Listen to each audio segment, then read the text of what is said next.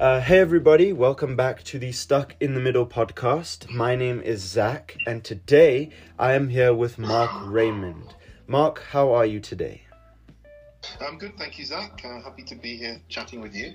Yes, thank you. We'll start it off quite easy. Can you please tell us who you are, maybe what you do, and a little bit about your family history? Sure, no, I'd be happy to. Well, I'm an architect, and I am the director of the Graduate School of Architecture at the University of Johannesburg.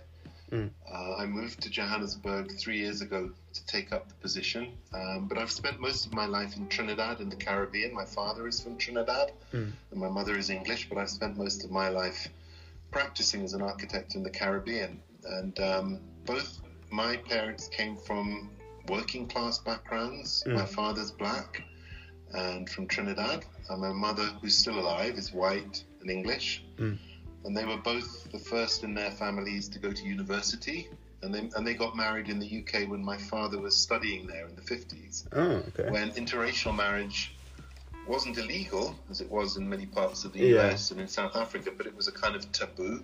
I've had an upbringing growing up between a kind of middle-class white existence in the UK, which is where I was educated, and in my extended black family in Port of Spain, Trinidad. And I'm light-skinned, and I, as they say in sort of colorism parlance, I present as white. I might appear as white, but I don't identify as a white person. And my experience of racism or colour prejudice has been quite complicated because I'm aware of it. But I've never really acutely experienced it. But it means that, I'm sensitive to issues of racism and colorism. And I'm really interested in conversations like this where we address issues of identity and issues of people who have multiple ethnicities. Yeah, I mean, I'm very grateful that you're willing to do this. You spoke about, briefly there for a second, about experiences. Do you think there are, I know you said you haven't really had like a one that strikes you or you haven't really met it, but are there any unique ones maybe about growing up generally as a mixed race child, school, even now as at work? And when I say that, I said that, I think what I said in the introduction, I've not had experience of kind of overt racism. But I've had experiences that relate to my own ethnicity and my own identity. And I think childhood is an important time. It's a period of learning and understanding and processing. And I think as a child, you're acutely perceptive and you're vulnerable and you're impressionable. And my first years, I was born in the UK. My early years were in Trinidad. And Trinidad it's a multiracial society. It's predominantly Afro-Caribbean people, but there are also Indo-Caribbean people. There are Chinese people, Syrian people. There are people from many ethnic backgrounds. And whilst many people in Trinidad will identify as black or Indian or white or Chinese, many people are mixed. So my early memories there, I never felt different because there were so many people around me who in different ways were like me. So I never felt different. So I never felt treated in a way that made me feel unwelcome or that I didn't belong. It's not to say that Trinidad is not without its racialized divisions and problems, because it's quite bad there. But as an experience, I didn't really feel different, or at least I didn't feel differentiated. I didn't feel people were treating me as something other, even though I was aware of difference. But when I then went to England, I felt acutely aware that I was different. I felt acutely aware that most of the people around me, if not all the people immediately around me, were white. I knew my father wasn't white. And then I thought, well, if my father's not white, then I can't be white. Not that I was aspiring to be white, but it caused a kind of complexity in my mind of not knowing quite where to place myself. And then because I'm not dark-skinned, I'm light-skinned, I wasn't identifiable to the people around me as black. So I had the sense that I couldn't really be placed, that I was understood. And then the other thing, where I grew up, even though it was predominantly white in England, there were people there there were immigrants from India and Pakistan and a few from the Caribbean. And I definitely, at that age, became conscious of what I would say is a sort of comfortable racism amongst the white people around me in terms of their views and the behavior towards the Indians and Pakistani immigrants. Right, yeah. And that I think those people, the Pakistanis and Indians and the Caribbean people, there was definitely a sense with the white people, and I was embedded with the white people in that context.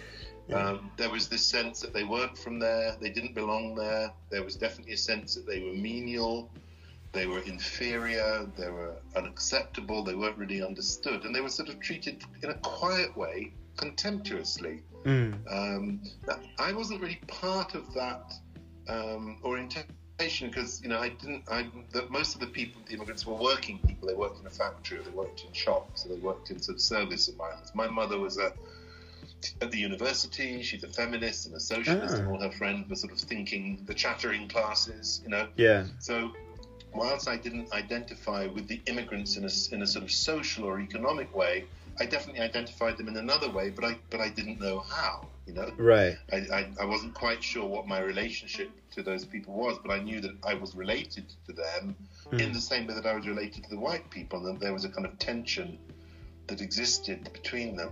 And then the other experience, my father was in Trinidad. My parents separated, but my father would because of his work, would come to England regularly and would visit us. And I was really proud of him. You know, I was proud of his identity, and even in this sort of very white town, I used to love it when he came, because it sort of in a way reinforced in me what I recognized as my otherness. And then as soon as my sister and I were old enough, we would then go back to Trinidad regularly, and I identified strongly with my father, my black father, my uncles, aunts, cousins. They're all black, and I was immersed in Afro-Caribbean culture. And so that, I think, created a complexity for me, because whilst, again, in my presentation, you know, I sound very English, you know, I'm acculturated in a British way, you know, I've got a liberal, progressive cultural orientation, but a significant part of me is my exposure to this Afro-Caribbean side of me, you know, which again, I felt differentiated me. And I think the other important experience I had is that my father had a sister who was Pan-Africanist, a black activist in Trinidad. And she would visit us in England sometimes, and she really made it a sort of mission to assert my blackness in me, you know, to remind me, and to not really remind me, but to make clear to me that, you know, my father was black, my family was black. And she introduced me to literature, to photography, you know, to cultural forms from black culture. So even though I was in a wide world, she definitely asserted the kind of a culture of blackness around me, and not as something negative, which is sort of how it was postulated in the world in which I lived in, but something strong and good and powerful. So those, I think, are some experiences that I had that were formative or valuable for me. Well, they certainly sound very valuable, and I think there's a lot to unpack there. I do have a few questions from those experiences. You know, you said your father visited England regularly, and when he arrived, you always felt closer, or you felt reassured in a sense, yeah? Yes. I mean, for me, my father passed away, and it became a struggle at school to kind of prove to people that I was mixed race because of my name and my skin color. Did you ever have that problem growing up in England, educated in England? Yes, I think, well, I wouldn't say, you know, when I was at school, and again, this is in, you know, the middle of England, Leamington Spa, Warwick, in the middle of England, everybody was white. And I think I confused the boys in my school. I think they saw that I was not white like them, but they didn't know what I was. Because I didn't look like a black person, because my skin was not black. And I remember one day, I was waiting for the bus to go. I think I was probably like 12 or 13. And one of the white boys came up to me and he quite plainly said, "Are you a wog?" Now, a wog is a derogatory term in the UK for somebody of African descent. It comes from gollywog dolls, you know, but it's an unpleasant derogatory term. And first of all, I didn't know how to answer him. Because I thought it was an offensive question. And I sort of felt embarrassed about it, you know, and hurt. Because it was offensive, but it also somehow objectified me as different. Yeah, you know, yeah. For him to ask me that question, I thought it was I thought it was impertinent, you know. But it's you know, so it's complex in terms of experience, because I think, for example, lots of white people move through the world, and perhaps inevitably, kind of to ideas about race, because whiteness is so predominantly centered everywhere. So most white people, and even progressive white people, even well-intentioned white people, are often really blind to the differentiation about race. So they don't sort of see racism. They say they don't see color. Of course they see the color, but they kind of often don't. They're not aware of the racism, you know. And I think that it's sort of complex for people who are not white to kind of comprehend that lack of comprehension. Yeah, exactly. But then peculiarly, because of my color, I never, as I said earlier, I never experienced sort of overt racism. You know, I have many friends who can talk directly to very brutal, sometimes violent, prejudicial, psychologically damaging, racialized experiences that they continually endure because of their color. You know, and I've not had that experience. And some people might describe that as a definitive black experience. But I've not had that, you know. I've not experienced that, you know. I'm not bragging about that, or I'm not ashamed of it, but it's just not part of my experience. And I think also all the experiences are not negative. Yeah. You know, that I made some lovely friends at school, and I think many of my friends were really interested in my identity. Yeah, it's not all bad. My connection to Trinidad, they liked it. You know, at that time, Bob Marley was big, and there was a lot of there was a lot of music that was all about anti-racism, and that was the music we all listened to. And because of my association with the Caribbean, you know, it gave me a kind of kudos. You know, I didn't really have any closer connection to that music than they did, but because it was Caribbean, I somehow had a kind of cachet, you know, around it. So, you know, it wasn't always bad, the identity. It wasn't always complex or complicated. And I never felt oppressed by it. And looking back at it, you know, it could easily have inhibited me quite seriously socially, and you know, it didn't, but it could easily have done. But I do think that at that time when I was growing up, identifying myself, you know, particularly, you know, through my teens and later teens, I became much more aware of, in a sense, needing to identify. I felt like I had to sort of somehow identify. Because I wasn't white, then I began to say, well, I'm black. If I'm not white, I must be black. However complex that would be for anybody, that's how I determined I would identify myself. And I didn't like the term coloured or mixed or half caste. My father neither. I don't like those terms. And somehow they seem to sort of dilute who I am. You know, and I don't like those terms. But then peculiarly, if you sort of throw those terms away, it seems like you're avoiding it, you know? I've come to realize that racial terms and labels and classifiers, they're really loaded, you know? Black can be political. It can also be concerned with color. And also how it's political and how it's concerned with color operates completely differently in different cultures. You know, I've heard many terms that reference my identity, but I don't really recognize any of them as describing me. Something you mentioned was the comparison between the racial awareness in Trinidad and the racial awareness in England, which I thought was really interesting. But now you live in South Africa, am I correct? Do you work here? Yes. How would you compare it now? Obviously, you're of a different age now to what you were when you were in those countries. But from your view, how would you compare them? I think I've thought about this a lot. You know, I think it's complicated everywhere. You know, it's like there's no sort of single defining kind of truth about ethnicity or racial identity. It has different nuanced experiences everywhere, you know, and it's hard to kind of, in a sense, describe a specific difference. Mm. I realize that depending on where I go, I'm seen differently, you know? Yeah. So in America, with the history of slavery, they had what was called the one-drop rule, which meant that once you had one drop of black blood in, then you were black. You know, I didn't know that. That's how you were defined. It's an interesting. There's a lovely book by Yaba Blay called The One Drop book. I'll lend it to you, Zach. Oh, please, it's a really interesting book. Thank you. And she's taken a whole sequence of photographs of people who are mixed race, of multiple ethnicities, but all defined by the definition that they're black by this one drop rule. Yeah. But curiously, I have found in the United States, once I kind of clearly acknowledge my blackness, I feel completely accepted by the majority of African Americans as one of them. But that's very different here, and it's very different in Trinidad, you know? Yeah. There's a lovely book also that describes how the one-drop rule in North America said that if you had one drop of black blood, it made you black.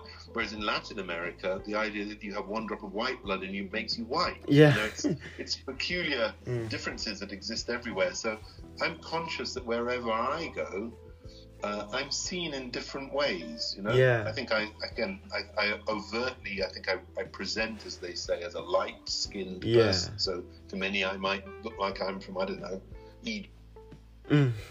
Not from there. I don't identify as Egyptian, but I might be seen as that. So it's complicated, you know. I don't think there's a way I would define the experience in one place or another. It's just differentiated, and I think as somebody with multiple ethnicities as constituting me, you know, I find that I have had to develop a kind of an agility or a kind of ability to adapt to the different conditions. And very often those differences are not communicated in direct or explicit ways. You will pick up in certain instances. So, for example, if I'm in Trinidad, I might go to a place where people know my family, and then I'm accepted immediately in a particular way. But if I go to another social setting, then I won't get that same reception because people don't know where I am from, or you know, don't know my background. So it's complicated. It's not just to do with the color of your skin. Yeah. It's not actually even to do with how you choose to identify. It's often to do with what can often be some quite complex social conditions, and also, you know, personal conditions, how somebody feels about race, you know, about how they feel about how other people identify about race. When you were explaining some of your experiences, you spoke a lot about discrimination in terms of racial slurs, etc. Would there be, can you think of like some really positive experiences as a mixed race person? I know sometimes they are quite heavily because it's not really focused on. Yeah, I mean, I feel, you know, I feel really happy that I've had the experience that I'm having in my life. I feel really happy about the opportunities that I've had. That in a way, I think my identity and the level of comfort I have operating in different ethnic groups because of what I've grown up doing, in a way has given me access to a variety of different settings and a sensitivity about entering settings. So, you know, when I find myself, let's say, you know, I visited China a few years ago and moving amongst people in Shenzhen, I definitely feel that my experience and my agility in having to move with some sensitivity in relation to different ethnicities and in relation to my own identity, I do feel that one can have a sort of heightened sensitivity to cultural sensitivity and issues of identity. I think it's also given me a really interesting insight into the work I do. I realize how significant race, for example, and other types of dimensions of racism and colorism have impact on the spatial environment, on the architectural and the urban environment. So it's given me insight into my own work.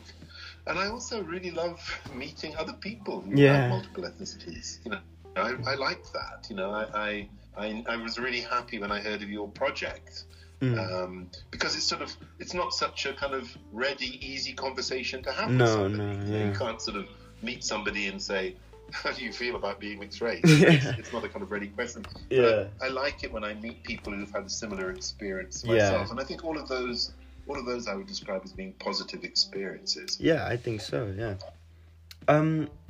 Would you say you feel more comfortable with one culture, maybe the Trinidadian culture, or the other? Yeah, that's a telling question. Yeah, as I said, I do feel very sensitive to how I'm perceived in different settings. I've found myself in settings with black people where I've not felt accepted by them, even though my father's black and a significant part of my life has been within a black culture. There are often times when I've been in a setting with black people, I've not felt accepted there. Yeah. And similarly, I've been in black settings where I've felt fully acknowledged and accepted. There's a complexity in black culture in the United States, which is called passing. Yeah. And it refers to somebody being able to pass as a white because they're light skinned. It's quite a complex phenomenon. Yeah. But I think if you're a light skinned black person, you're often seen as somebody who's passing, as a kind of category, as a classification. But I always feel uncomfortable with that because it suggests like you're avoiding something. Yeah. That somehow you're escaping or avoiding the burden of blackness as a kind of way out. Yeah. And it's a sort of treachery. It comes from, it's a really complex and ugly history, the derivation of that. And similarly in white settings, I've often felt marginalized, where people I think have recognized or identified my difference, don't really know how to manage it. And so I have felt excluded, but in very subtle ways, in the ways it's quite hard to describe. It's more of a feeling that I've had when I'm in those groups. And often in those groups, in white groups, I've also experienced, again, subtly expressed racist views that I think are expressed because people don't feel I identify with my blackness, or they feel comfortable to say it. Yeah. So it's complicated, how to say which side do I sort of fall on. I'm not sure. I would say that I fall on. What I would say is that with black people, when I'm around black people, when I'm around my community in Trinidad, I don't feel that I feel more comfortable there. Let's just say that. I feel more at home there because when I'm around white people, there's a complication around many white people's view of racism. Yeah. Many white people may actually have racist tendencies, and by that I don't mean that they want to attack or abuse black people who are not white, but in subtle ways they may have attributes, they may have qualities, they may have behaviours that are really quite racist, and I might not know how to describe them, but it does sometimes lead to a kind of discomfort, and I'm constantly thinking this through. I don't have a kind of resolved position on it, but it's just an awareness of that. But I think that within black communities, there isn't that ambiguity. There's a sort of clarity to an understanding, and not just black communities. Let's say non-white communities. There's a sort of commonality about things. So I would say that I think I tend to feel, in terms of my ethnicity, more comfortable in settings where there are more people like me. Yeah. And that can range in scale in terms of people's colour or their cultural background. But I think that would be a way of answering that question. I don't have a sort of crystal clarity on it, but I hope that's a satisfactory response. Of course, it is, really. I mean, of course, I think in this general discussion, it's quite hard to find crystal clear answers to a lot of these questions. I did ask to add to that. If I could just add something to that, I think again, when I'm around just only white people, as I said, I'm aware of the dominance of white culture. Yeah, and I'm aware of very often how damaging and divisive that can be. It's not that it's directed at me or that it's explicitly articulated, but I become aware of it. When I'm around white people and how it manifests itself in these sort of very subtle ways. And I think I just definitely have the feeling that white people do have a lot of work to do to address racism. in a way that perhaps that many white people don't realize. So when I'm amongst exclusively white people, I become hypersensitive to that. Yeah. What I wanted to ask, and I think I asked this in my previous interview, I don't think it's out yet, but would you say that there is such a thing as a mixed race culture? Like a culture that is created by us, by mixed race people? So, I've read a lot about this, Zach, and I would say no. I don't think it's a kind of singular, I think this idea of sort of classification in itself is problematic. There are a lot of cultural theorists that have spoken around the idea of creolism or creolity as describing mixed culture. But I think that there is, for example, a solidarity, political, social solidarity that exists amongst people who would identify as black, and similarly amongst people who identify as white. I think there's a kind of clarification of identity. Most European people would say, I am white. Yeah. Most African people would say, I am black. Whereas I don't have the clarity of that identification in my own self. Yeah. It's not that I'm confused or anxious about it, but I can't say, I don't particularly like the term mixed race, for example. Yeah. I don't think any of the terms that I hear that describe me. So I sort of choose not to adopt them. If it comes to it, I'll say I'm black. Yeah. Because at the end of it, I would say that politically and in many other ways, it's important to kind of state a claim. Yeah, but I also course. recognize and acknowledge that a lot of people might not see me or understand me as being black. But if I had to kind of put a label on myself, I would choose that label. But I think that mixed race as a kind of an identity is a problematic concept, as I think racial descriptions are problematic. So I don't think there's a singular, unique culture of mixed raceness. It's an interesting idea, and I think there needs to be a lot of discussion, such as the one that you are hosting here, around what ethnicity means and what multiple ethnicity means in society.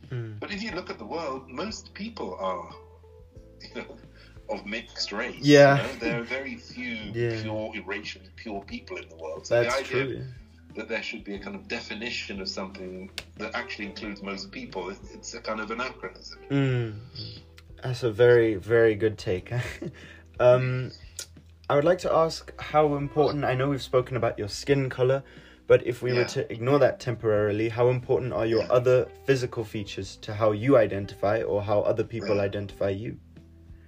Yeah, I think it's important. As I said, I don't feel white. I don't feel like a white person, but I realize in a lot of places I might be seen as that, or readily identified as that. And I also don't. I also realize that when I present myself, nobody or very few people would see me as black. Yeah. But blackness is a significant part of me. My father, my ancestors. It's not half of me or anything. It's not a proportion of me. Yeah. The way that I feel ethnically is nothing to do really with what I look like. It's what I feel, and it's not in direct proportion to my genetic formation. I don't. If I calculated precisely the amount of blackness in me or the amount of whiteness, I wouldn't be able to kind of say, well, that's how I feel. Yeah. And similarly. My appearance is important. I realize it's important, but it doesn't reflect who I am. It doesn't reflect my essential being. I can't be defined. At least I don't want to be defined by how I appear, although I understand how I appear contributes to how I'm perceived. Yeah. And it's another sort of anomaly. So I think appearance is important, not as an identifier, but as a sort of signifier of social values.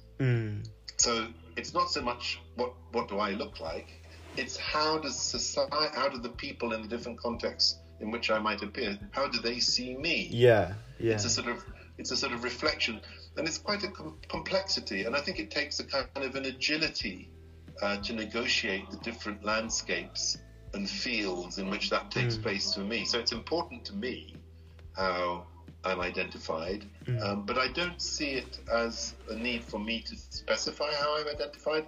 But what it does is it tends just to reveal to me the context that I'm in and what the context I'm in looks like. I mean, this has been an amazing interview. Thank you. I think I've learnt more here than any of the others. I don't mean to bash the others, but I do feel as though I've learnt a lot here. I have one final question for you, if you don't mind. Do you have any advice for kids like me, mixed race, who are growing up in this day and age, who are feeling challenged by even today's society, because they have this obsession to put you in one category or another when sometimes you just don't feel that way? No, yeah, I think that's a good question, Zach. You know, and first of all, advice for you. Well, first of all, I want to congratulate you on doing this. Thank listen you. to your podcast, and I thought you really articulated the way that you felt, really so eloquently and openly. And I realize it's quite often difficult to talk about identity issues, and to do it publicly in the way that you've done and to broadcast it, I think is really admirable, because I think it's so important to talk about these things, and particularly in a contested place like South Africa. I mean, anywhere in the world, I think it's problematic or challenging, but I think to do it here, I think it really takes a lot of courage and intelligence to talk about these things and to name them. You know, I think it's really phenomenal. So I would say keep doing that. I mean, keep exploring that, and I would encourage you to look for people who've written about this or people who've spoken about this, and there are lots of people around who've done it. I mentioned Yaba Blay. You know, she's got a lovely book called One Drop that I mentioned, and there's another book by the author whose name I can't remember that I'll send to you, and he talks about his experience. You know, and I know that your mother is friendly with Veronica, a mutual friend, and you know her life's dedicated to addressing these issues. It is, She's got such profound and valuable knowledge and experience about this. I would, you know, engage her, learn from her, learn from the people around you, and read and try and absorb as much as you can. You know, and I work in academia. You know, at the moment, I spent most of my life as a practicing architect, but you know, academia is built about research. And my friend David Scott, who's a professor of anthropology at Columbia, you know, he says, well, research is really about asking questions, you know, which is what you're doing. But he says, but the purpose of the research isn't necessarily to find the answers, but to find the next questions. I think that's an important lesson. I don't think there are any ready or simple answers to the questions you're asking me or you ask other people. Everybody's got their own experience, and I'm hoping that out of this experience you might find another layer of inquiry and another layer that help you clarify your own understanding. And I think it's really important that people don't see their identity as a problem to their existence. You know, racism is the problem.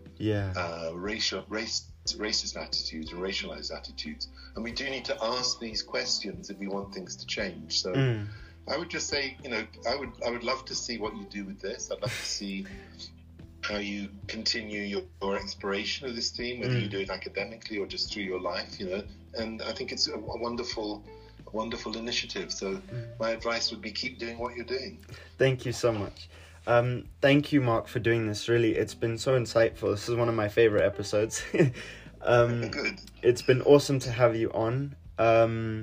Thank you so much to the listeners for sticking around until the end. I hope you've enjoyed this as much as I have. Please follow the podcast on Spotify, leave a rating, and share it with your friends. See you around.